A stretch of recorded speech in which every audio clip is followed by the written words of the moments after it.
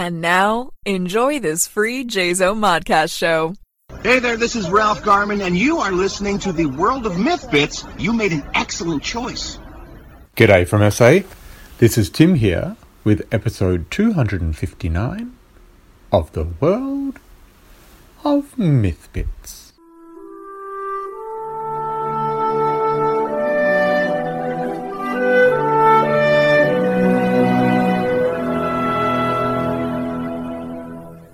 Greetings everyone, welcome to yet another episode of the World of Myth Bits podcast, where I, Tim, get to ramble on about all things life, all things literature, and all things about the wonderful dark myth and JZO mod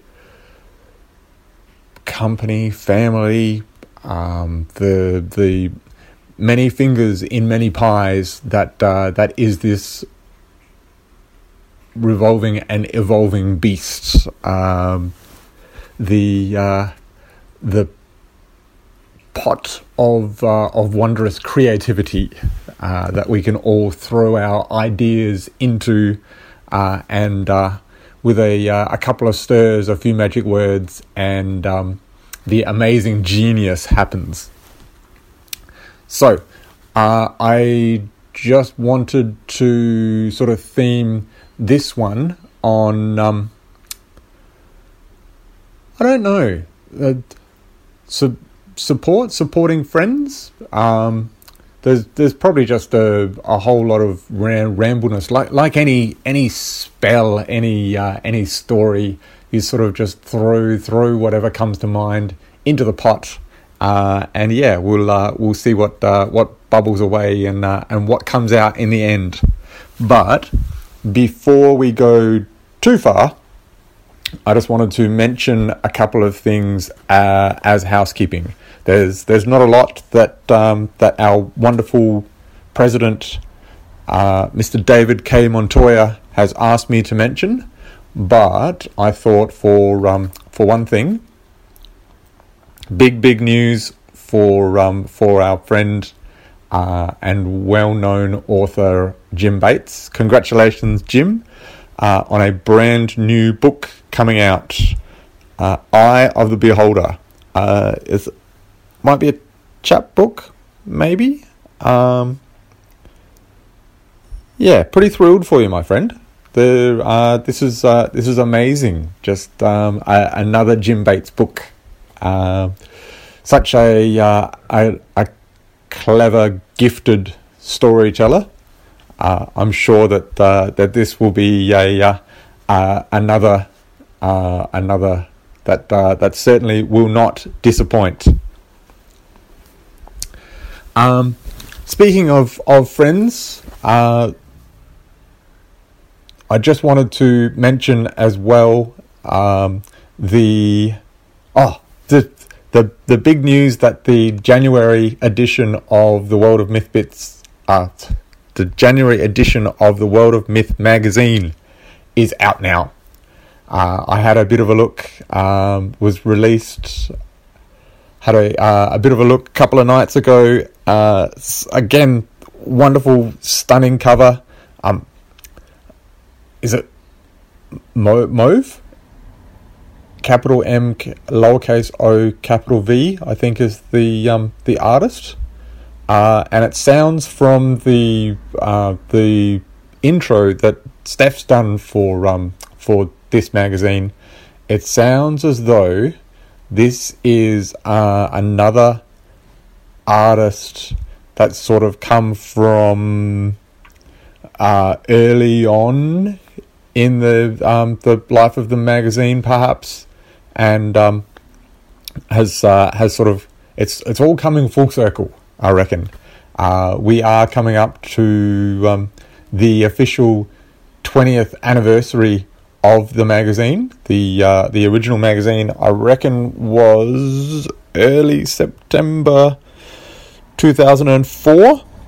So we're a few, 9 months away from celebrating the 20th anniversary, which is an incredible feat.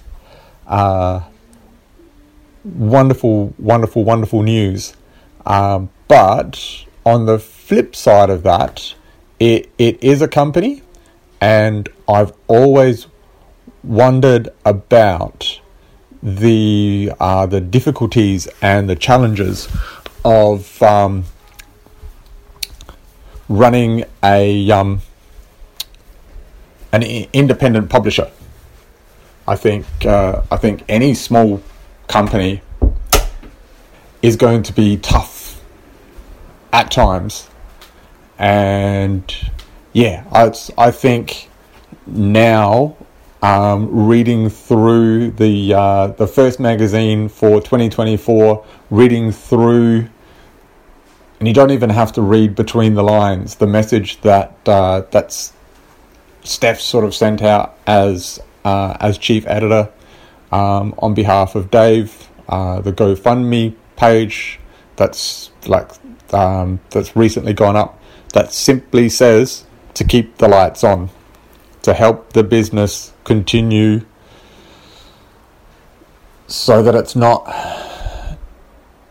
Dave bleeding from the heart and bleeding from his account, and the challenges that the family is going through. That it's not a call to arms per se, but it's definitely a resounding call to all of us who are fans of what this amazing family is doing, what this incredible company is doing. If you want the podcasts to continue, if you want to see more comic books coming out, the platform for sharing our stories, our poetry, our artworks, the reviews, the passion that we have for literature, for film, for art. If we want to have a place where we can continue to share these kinds of things, now is the time to say yes. Now is the time to show your appreciation and to show your support. It's tough to ask, I think, and there are some people that just struggle and push on, and we believe that we can do it, that we don't have to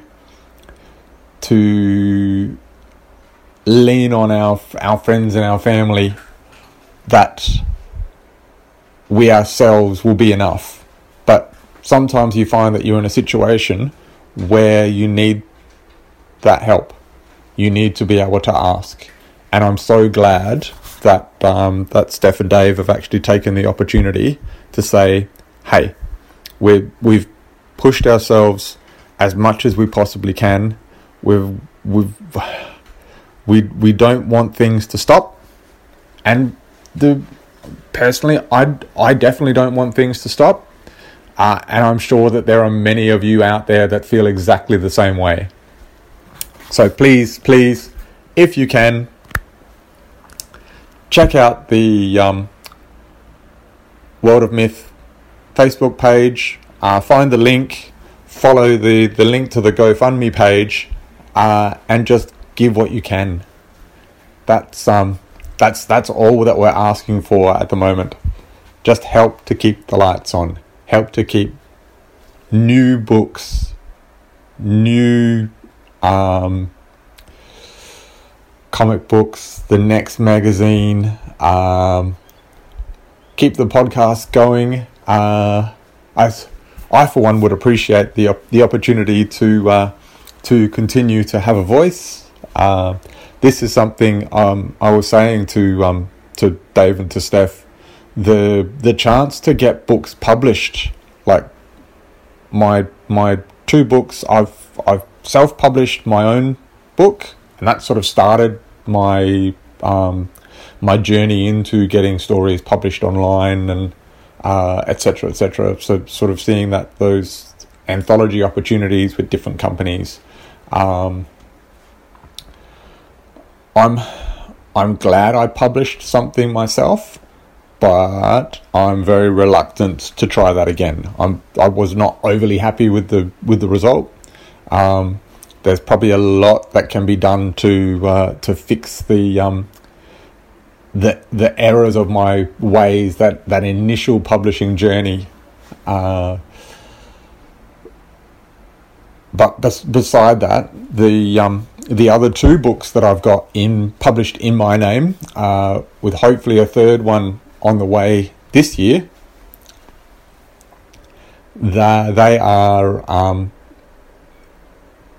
published through this company. Published with the help of Dave and Steph. I could not do it without them, and I know there's a few of us that have books published by these guys, and I'm incredibly grateful for that wonderful opportunity and that incredible support, that helping an amateur writer through that process of creating a physical book and a product to be proud of. So I for one have a lot to be thankful for. I'm just hoping that there are others out there that are in the same boat, others out there that have that opportunity to give a little, so that when enough of us give a little, then it all amounts to a lot, and it all amounts to what's needed, so that life can go on, the company can go on, hopefully there's another 20 years or 40 years or even 100 years worth of this amazing journey still ahead of us. So, with that said, and while you're hopefully jumping online and hopefully trying to find that GoFundMe page and that opportunity, I just wanted to switch tacks now and talk about literacy that gets turned into the visual medium. I'm talking now. There have been a couple, and I've mentioned a few times the Netflix series, 9 Perfect Strangers. There's the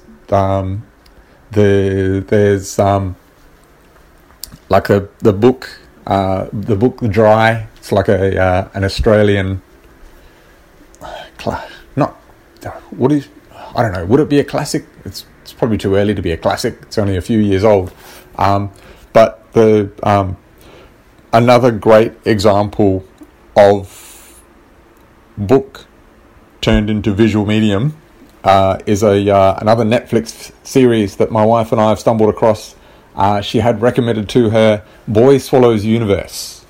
I know it's a book. Off the top of my head, bad librarian, I don't know who the author is, but we've decided to give it a go. It's a 7-episode series, which is odd because a lot of these sort of book to TV series as of late, and a lot of, it seems to be the formula. 8 seems to be the magic number. It's almost Terry Pratchett, The Colour of Magic. The number for magic, I think, was 8. But 8 seems to be the magic number. And for whatever weird reason, Boy Swallows Universe had 7 episodes. It's not at all I've heard within library land. I've heard along the literacy grapevine that it is a great series. It is a popular series. No, it is a great book. like a great story to read. It's quite popular. It's very much in the forefront of people's minds at the moment.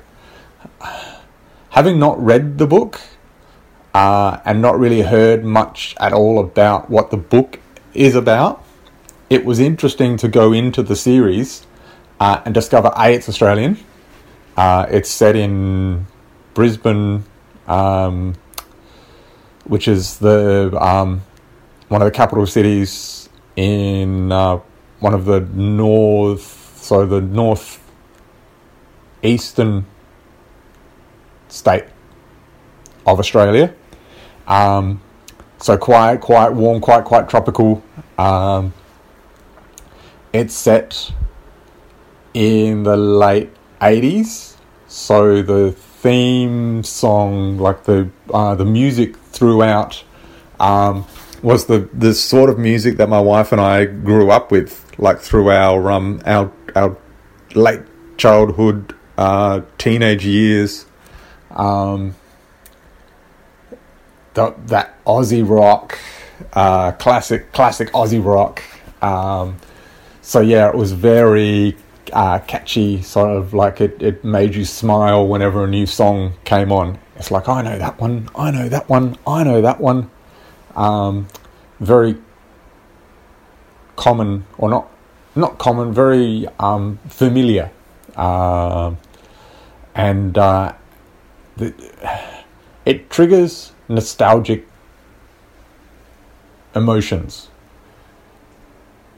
And it's joy, it's fun, but the actual nature of the series itself, the actual nature of the book or the story, from what I've gleaned from watching the series, very gritty, very dark, very black humor, almost. Or not even black humor, just sort of, it was an interesting one, indeed.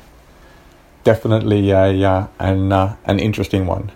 One I can certainly recommend, though, for those who like Aussie drama, who like interesting characters. And if you've got if your stomach's not too squeamish, definitely one to recommend. So I don't know if it's just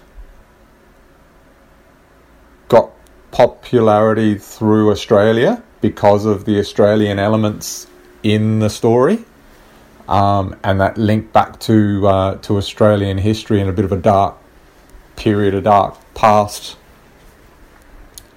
It's it'd be interesting to know if this is one that's as popular around other parts of the world, and if it's one that sort of translates to other sort of pockets as well, sort of beyond Aussie shores. Yeah, it'd be a very, very interesting one, that's for sure. For those who are interested, the school holiday period, the summer school holidays for us here in South Australia are wrapping up now. We've only got a couple of days left before the kids are back at school, and for me at our local library, the local library where I work, it's been a couple of days of the last hurrah of the school holiday program that we've had going. So just wanted to let you all know, I did a bit of an Alice in Wonderland themed escape room for the kids. This is probably what would it be? This is coming up to the end of the second year. I know for a fact, well, this might even be the start. I can't remember if I did what are we now? 2020. So I can't remember if we did an escape room in January 2022. Maybe we did. Maybe. I'm not entirely sure. I know for a fact I've done 2 Easter themed ones at least. I've done a haunted house one for October. That was last year. Done a pirate one. Done a spy one. Like a spy school one. So we're thinking a certain magical school for the April holiday program that we've got coming up, we'll see what we can sort of come up with there. But with the Wonderland one that I've recently done,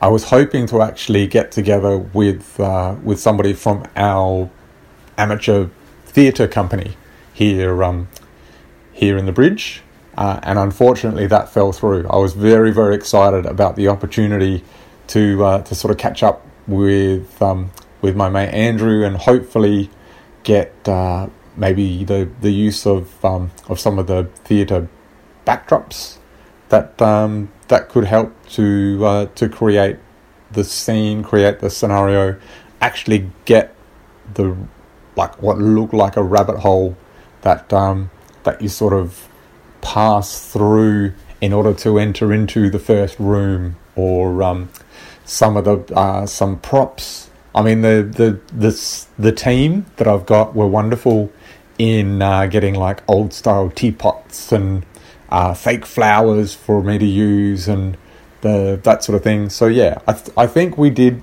create a wonderful scenario for the kids, and all the kids that have come through, whether they're familiar with the escape rooms that we've run before, or whether this was the first escape room that they've ever done at the Murray Bridge Library, or if it was their first escape room that they've ever done. All of the kids seem to enjoy it and seem to get a lot out of it. My kids are probably getting a bit too old for, especially my kids. My nieces, not so much. They're still like a good age. They're around that 12, 9 and 5, I think. So they're like a really good age for those sort of challenges and the style, and that seems to be the average age of the kids that are sort of coming through. My teens that are still sort of supporting dad in the different activities. My wonderful wife still tries to book them in for various things, which is one of the reasons why I love her to bits. Just the amazing support that she offers, the way that she encourages me in the creative side of the work that I do for community and for the library, the council that I work for. The groups that came through, unfortunately, being the summer holidays are a challenge for us. We seem to get a lot more families through, but with a lot more families visiting the library, because it's like a 6-7 week break, and especially that middle to end of the holiday period, families are literally looking for things to do, and often free things to do.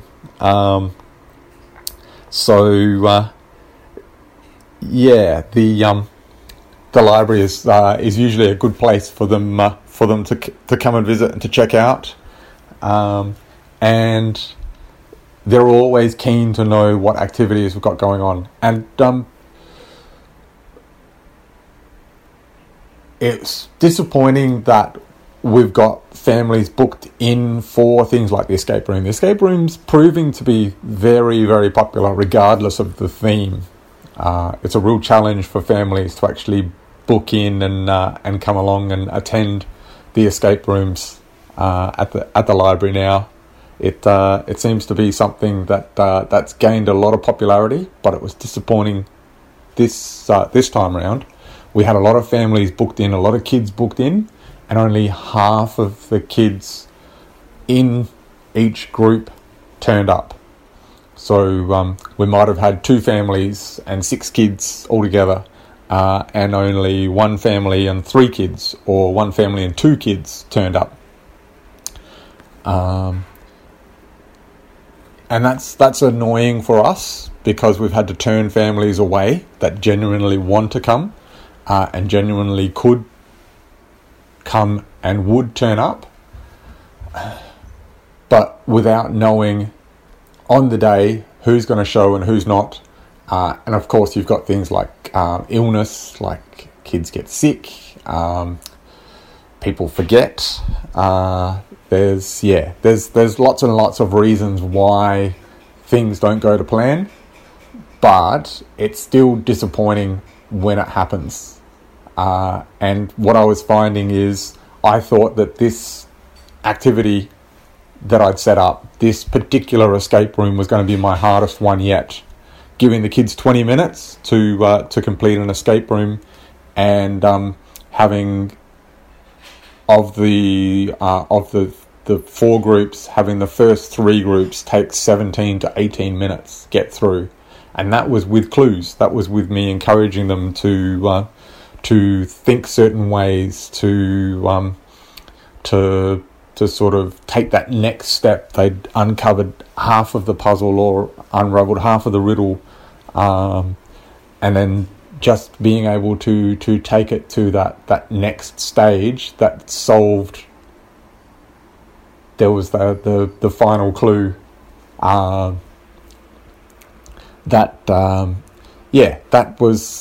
That's sort of my role as the guide through the escape room. My kids and the group that they were in, is basically my 2 daughters and my nieces, and then there was another family that sort of tacked on the end of that. So that was probably too big a group. And what I was finding as well is it was difficult to actually have enough for them to do, whereas the smaller groups, there was too much for the kids to do, and that was taking them a lot longer to do it. My kids, I literally gave them no clues, and tried to make it more difficult for them, because they were where, like, the first 3 groups, it was taking them 8 to 10 minutes to move from the first room into the second, and then another 5 or 6 minutes to get into the third and final room, in order to then go and look for the rabbit as like the final thing. My kids were 5 minutes into the first room, 10 minutes into the second room, and then it was literally the 11th minute creeping to the 12th minute was when they found the final clue, the rabbit that had to attend the tea party, and then all sat down, all flipped over their cards, and then that was the stop of the time. They're just too clever. It's finding the challenge, finding the right challenge, right level of difficulty for the size of group, because I have to remember that it's always going to be my kids, my nieces, and maybe another family. It almost might be good to actually limit each group to 5 instead of 6, because I'm thinking making a group of 6, what's happening is the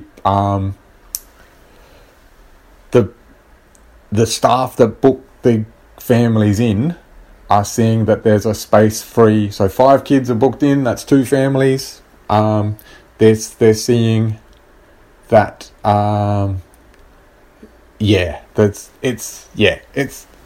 It was too many kids, but then just thinking I had this complexity where we've got like this little mini seesaw, and I wanted them to balance blocks on the seat and then spin it around and then drop the block into a crate in order to do that as a challenge.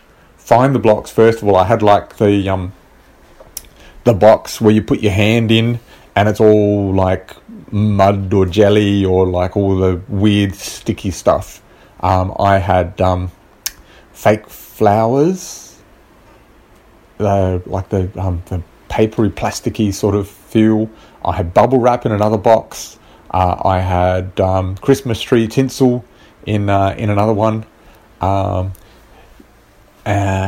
Just all weird sensation type stuff where you sort of shove your hand in and it's like, this is odd, this is weird. Oh, but here's the plastic block that I'm looking for.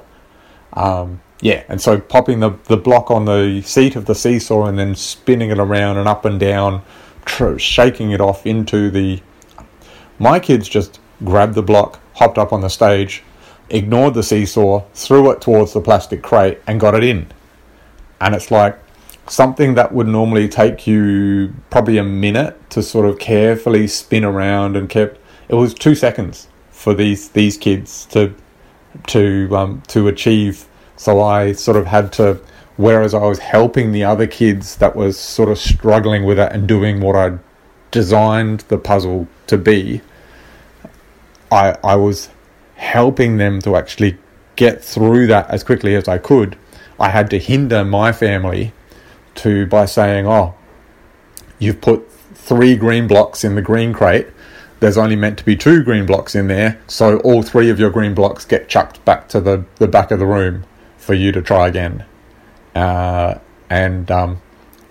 was, but even then, like they quickly cottoned on to the fact that they'd put 2 blue blocks in and there was only meant to be 1. They worked out, we'll just put 1 blue block in, we'll put 1 block in each. Okay, that hasn't fixed, that hasn't finished the puzzle. All right, we'll put 2 green blocks in and 2 red blocks in. That hasn't finished the puzzle. All right, we'll put a 3rd red block in. That has finished the puzzle. All right, we'll move on. It was very, but it didn't even take that long. It was like, okay, so that didn't work. All right, that didn't work. Okay, so the 3rd attempt within 30 seconds was bang, bang, bang, done. It was impressive and ridiculous, and I was proud as a father, but annoyed as a activity designer. The fact that, but then they came out like 11-12 minutes. The fact that they were 5 minutes faster than the next fastest team, and they were proud as punch.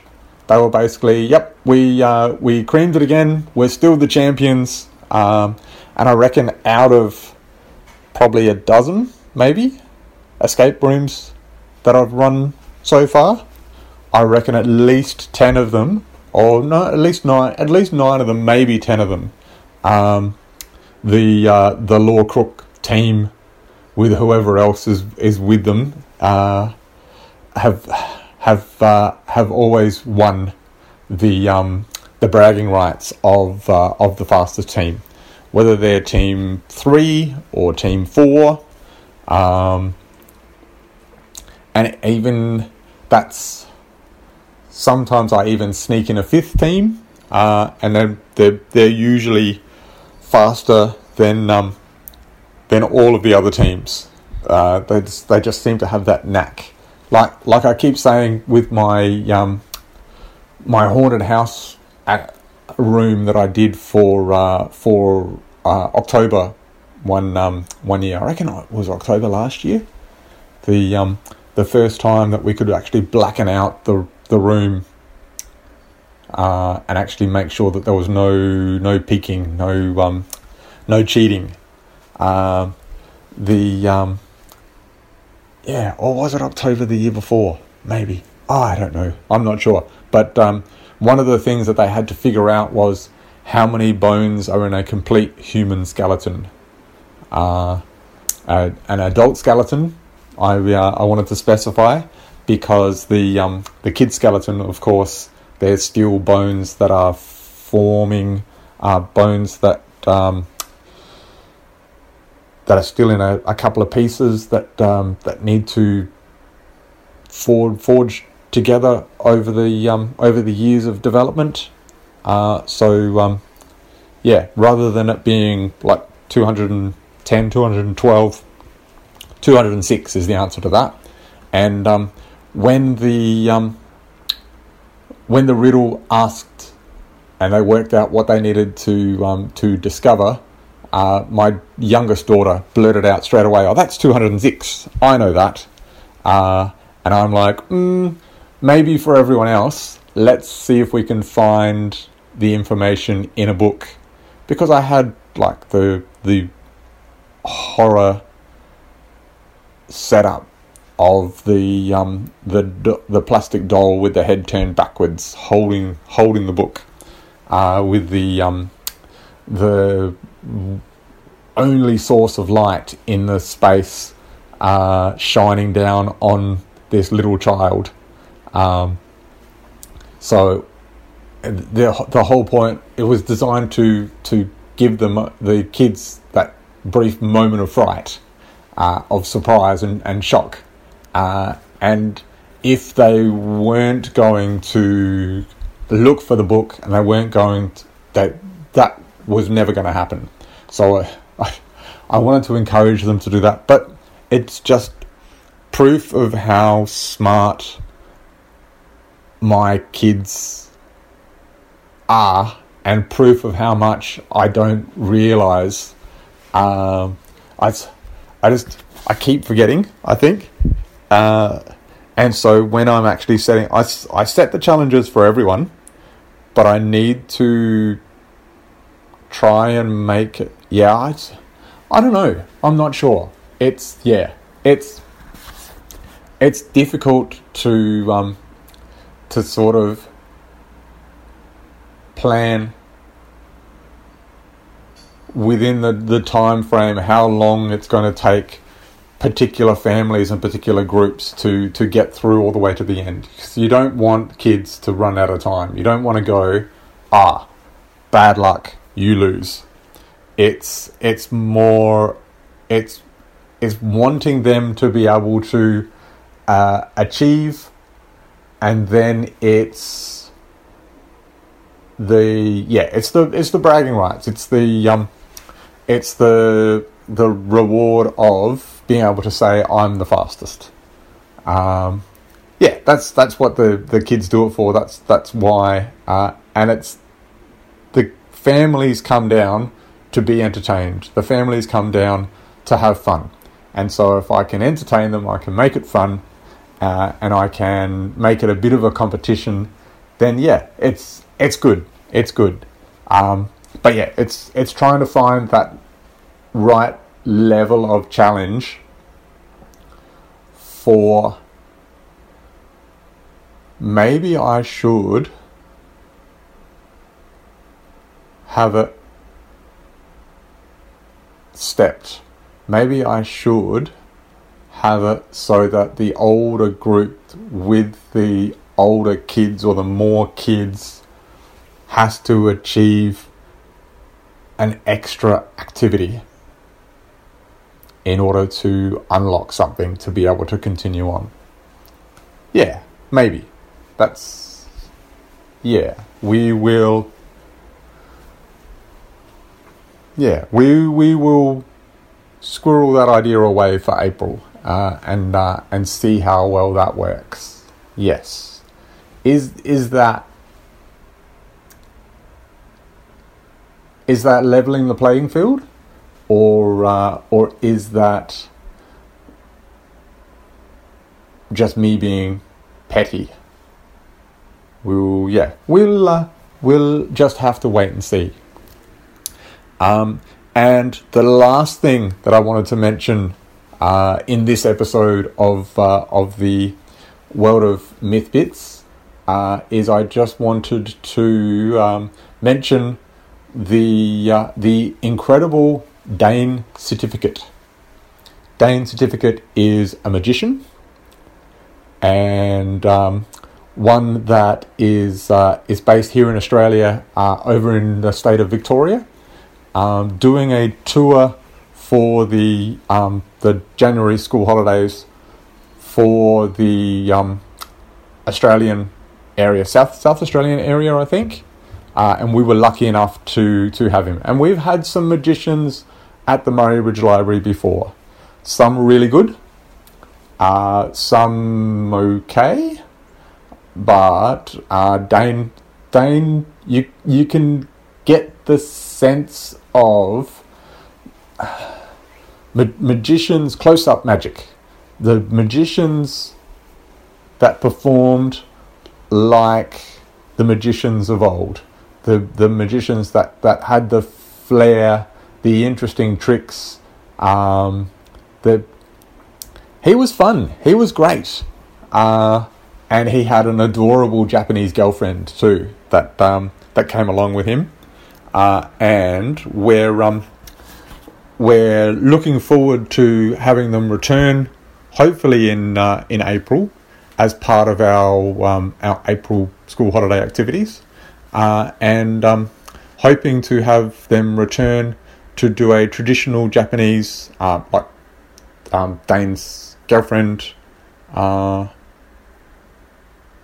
Osaka, I think her name was. Who better to get to do a traditional Japanese cultural activity like origami than somebody from Japan?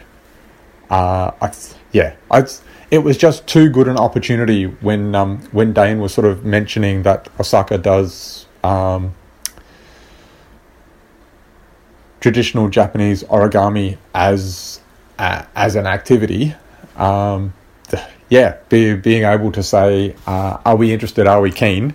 The 9 times out of 10, the answer is always yes. And this was one of those 9 times. It was a very, very easy yes.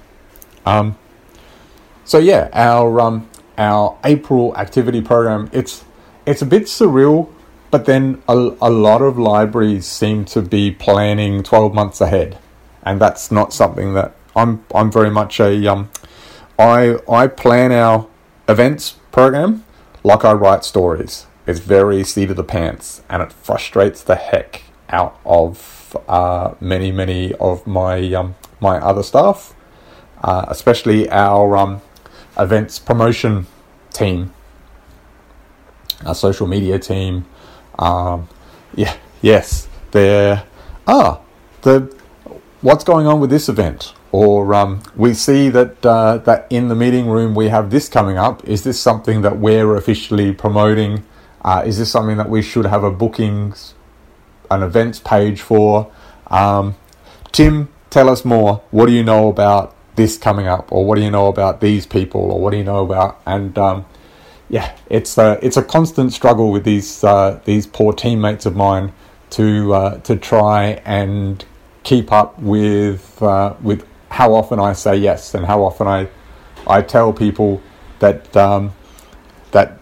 they can come along and they can be a part of what we're doing, and but at the end of the day, it's all about community, and it's all about doing wonderful things for community and for doing things for people, for families, for the retirees, for the elderly, for the gardeners, for those of us who have interesting hobbies, those of us who need advice. There's just it's a great community platform, and it's much like an independent publishing company. It's all about creating community, and it's all about creating opportunities. So I just wanted to finish off with about a big shout out to Steph and Dave. Thank you so much for everything that you have done over these 20 years, and hopefully with the help of our amazing family, our amazing community of creators, hopefully, and listeners as well, the listeners out there, those of you who are enjoying hearing my voice or hearing one of the other JZO podcasts, JZO podcasts, over your dinner or your morning coffee or whatever it is that you're doing. Make sure that you jump on, make sure that you check out the GoFundMe page. Every little bit counts. Thank you.